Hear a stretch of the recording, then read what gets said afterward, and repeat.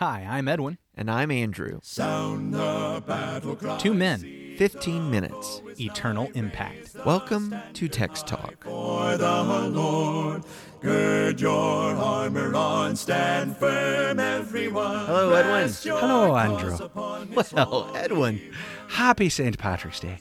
isn't it a delightful day? Well, don't you know? And we're going to be reading from Psalm 29 this morning. You're not wearing green. No, but I appreciate your green top hat. You are really into this. So don't pinch me. Yes. For all our faithful listeners who are now upset, we do not believe in special saints. We know that all Christians are saints. We're just having a little fun. We just believe in luck. We believe in that. Okay, before this gets any deeper, let's just go on to Psalm 29. But I am going to be reading from the New Living Translation. Oh, boy. All right. Honor the Lord, you heavenly beings. Honor the Lord for his glory and strength. Honor the Lord for the glory of his name. Worship the Lord in the splendor of his holiness. The voice of the Lord echoes above the sea. The God of glory thunders. The Lord thunders over the mighty sea. The voice of the Lord is powerful. The voice of the Lord is majestic. The voice of the Lord splits the mighty cedars. The Lord shatters the cedars of Lebanon. He makes Lebanon's mountains skip like a calf. He makes Mount Hermon leap like a young wild ox. The voice of the Lord strikes with bolts of lightning. The voice of the Lord makes the barren wilderness quake. The Lord shakes the wilderness of Kadesh. The voice of the Lord twists mighty oaks and strips the forest bare. In his temple everyone shouts, "Glory!"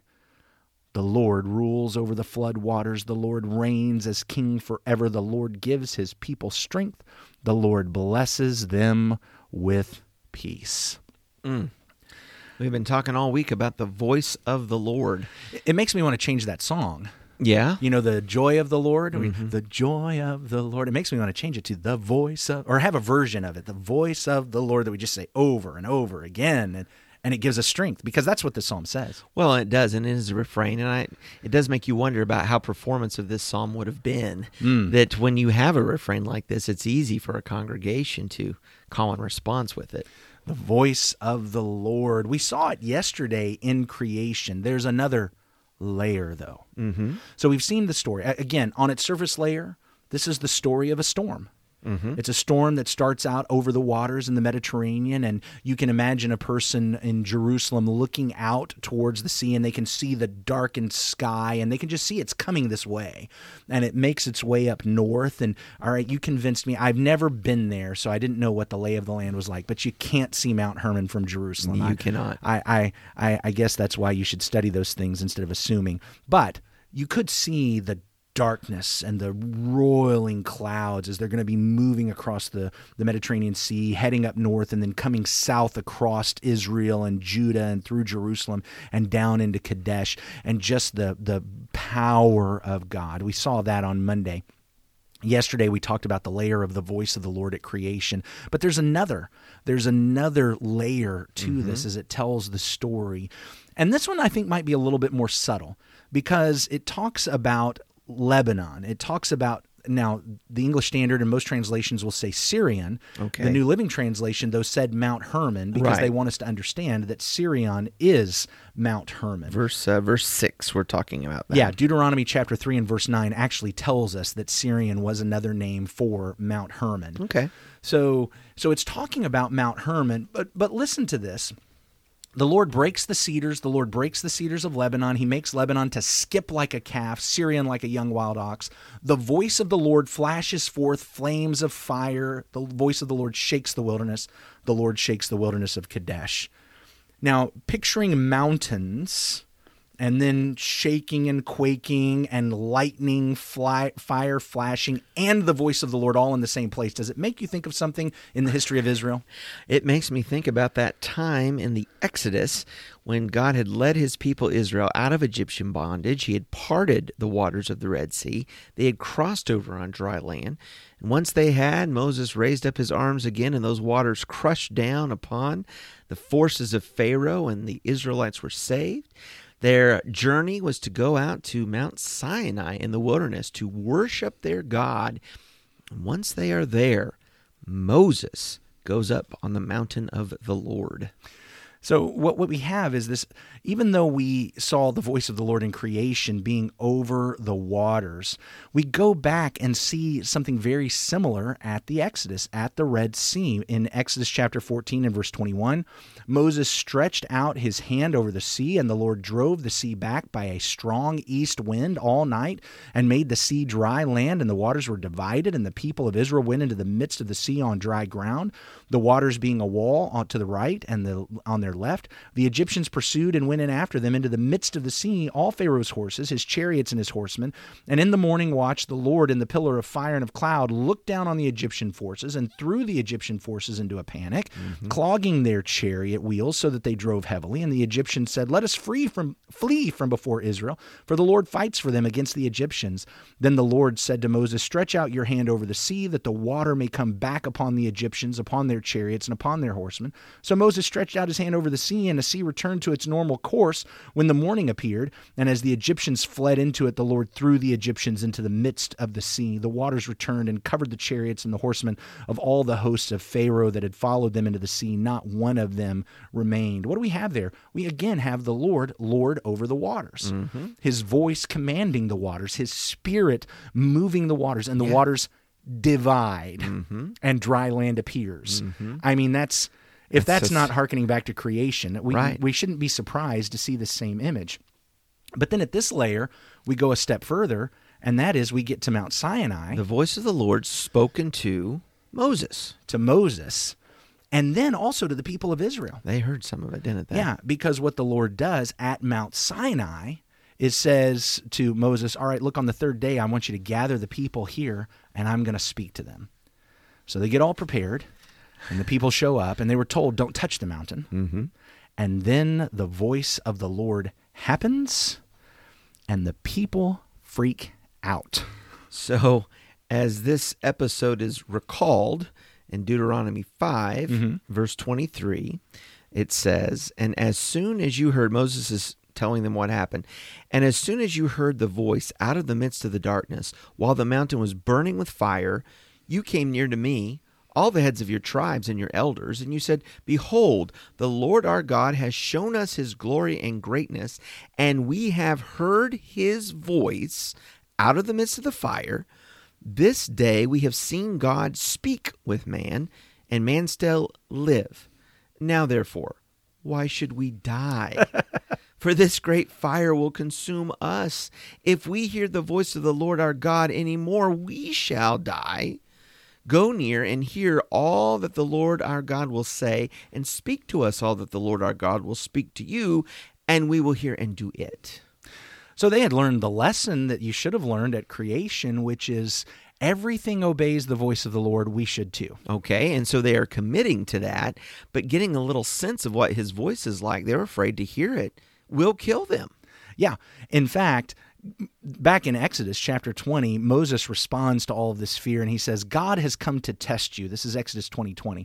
"God has come to test you, that the fear of him may be before you, that you may not sin." In other words, this image of the voice of the Lord, the thunder, the lightning, the darkness, the quaking of the mountains, the trembling, the storm, and the thundering of the voice, was the idea that this is supposed to purify you. This is refining you. You are in the crucible right now, and the slag needs to come to the top, and you need to scrape it off and realize this is the God we serve. It did move them to commit and make an important commitment. Moses, whatever you say God said, we will do. We're wanting to follow his voice, even if we can't handle hearing it audibly ourselves. Which is a little ironic, but before I explain that, I think we do need to back up to the first two verses, which we haven't said much about. I'm now talking about back in Psalm 29. Oh, okay. "Ascribe to the Lord, O heavenly beings, ascribe to the Lord glory and strength, ascribe to the Lord the glory due his name, worship the Lord in the splendor of holiness." I think one of the big mistakes today is going back to what we said on Monday, is that we only want to see this very soft and gentle and peaceful God of the still calm breeze. And when that's the way we only think of God, we are not ascribing to him the glory and the strength and the power and the majesty that his voice really commands. This storm commands this obedience and fear and understanding I can't control this. I can't harness it. I can only listen to it. Sometimes you see preachers on television and they're, recounting to audiences, I was just talking to God the other day. I think some of these Word of Faith guys and Health Wealth guys, it seems like God's always talking to them. And they make it sound like God, it's just like a buddy calling you up on the cell phone or something. I was just talking to God the other day. God said this. And I said, well, Lord, what do you think about that? He said, well, I don't know about that. They tell stories this way. And I mean, it's just shocking blasphemy. But if you know anything about how God speaks in the Bible, there's no way that would happen. There's no way you'd just be sitting chumming around. Even Elijah, it wasn't like that. Mm-mm. No, again and again and again, when God comes in on the scene, it's falling on your face and a lot of times involuntary. There's this loss of appreciation of the holiness of God, and that is to the detriment of a person. Which brings us now to the irony. They hear the voice of the Lord, and Moses tells them, this happened so that you would obey this voice, that you would realize how important this is. And almost immediately, what do? They disobey the voice. They've committed to it. They committed to it. They say, Moses, you come down and tell us what he said. We will do it. He goes up there. He's gone for a little while, though. And they think he's died. Like 40 days, right? Yeah. I mean, that's what happens when you hear the voice. We knew it would happen. We knew if you listen to the voice of the Lord, you're going to die. That's probably what's happened. What happened to that man. Yeah. And so they create an idol. Yeah. They violate the second command. Don't make idols. Don't make carved images. Okay? Now, they try to pretend that this is Yahweh. But this ties back to Psalm 28. They were paying homage to the works of their own hands and ignoring the work of the hand of the Lord. They were not giving regard to the voice of the Lord. And now we have the voice of the Lord here in Psalm 29, and it reminds us, what is the purpose behind this? The whole point of this psalm is to remind us of not the only point. One of the points of the psalm is to remind us what happened on Sinai, because that's a test to cause us to fear the Lord and follow his voice. And to respect his voice, and that the fear of the Lord that comes about by the voice of the Lord is a pure thing and a clean thing. We need that. So one of the things I have to ask as we start to wrap up is, why would David take this kind of roundabout way? Why didn't he just mention Sinai? Or why didn't he just mention Zion? Why does he make it up at Mount Hermon? And here's my thought. I'll throw this out. Maybe I'm completely off base on this. But because what he does is he tells a story about Mount Hermon way up in the north that reminds you of Mount Sinai way down in the south, while he's telling about this story that's going to pass from the north across the Temple Mount where David is, down into the wilderness of Kadesh and beyond. And what you actually have is this subtle reminder that Yahweh is not simply Lord on Zion. He is not simply Lord on Sinai. He's not Lord on Hermon. He's Lord everywhere. He's Lord over the waters. He's Lord over Hermon. He's Lord over Jerusalem. He's Lord over Sinai. He's Lord over Kadesh. He's Lord over the forest. He's Lord over the animals. He's Lord over the wind. He's Lord over everything. That's our Lord. Let's listen to his voice. We're so glad that you joined us for Text Talk today. What are you learning? We'd like to know. Please share. Send us an email, texttalk@christiansmeethere.org, texttalk@christiansmeethere.org. Let's pray. Our great God and Father, again, we are humbled as we consider your mighty voice, the voice of the Lord from Psalm 29. We see in the Scripture these pictures of power that we try to understand. We get a sense and we get a glimpse of your majesty and your might and your power. Father, may we be humbled before your word. Father, may we commit to follow that word and be faithful to it unto the end. In Jesus' name, amen. Amen. Thanks for talking about the text with us today. I'm Edwin Crozier, and I'd like to invite you to join the Christians who meet on Livingston Avenue in Lutz, Florida this Sunday for our Bible classes and worship. You can find out more at christiansmeethere.org. Check out our daily written devotional that goes along with today's episode. You can find a link for it in our show notes. Michael Eldridge sang all 4 parts of our theme song. You can get more from him at acapeldridge.com. Please remember to subscribe, rate, and review Text Talk in your favorite podcast app so others can find it and learn about it more easily. Have a fantastic day. Steady, pass the word along. Onward, forward, shout aloud, Hosanna. Christ is captain of the mighty throne.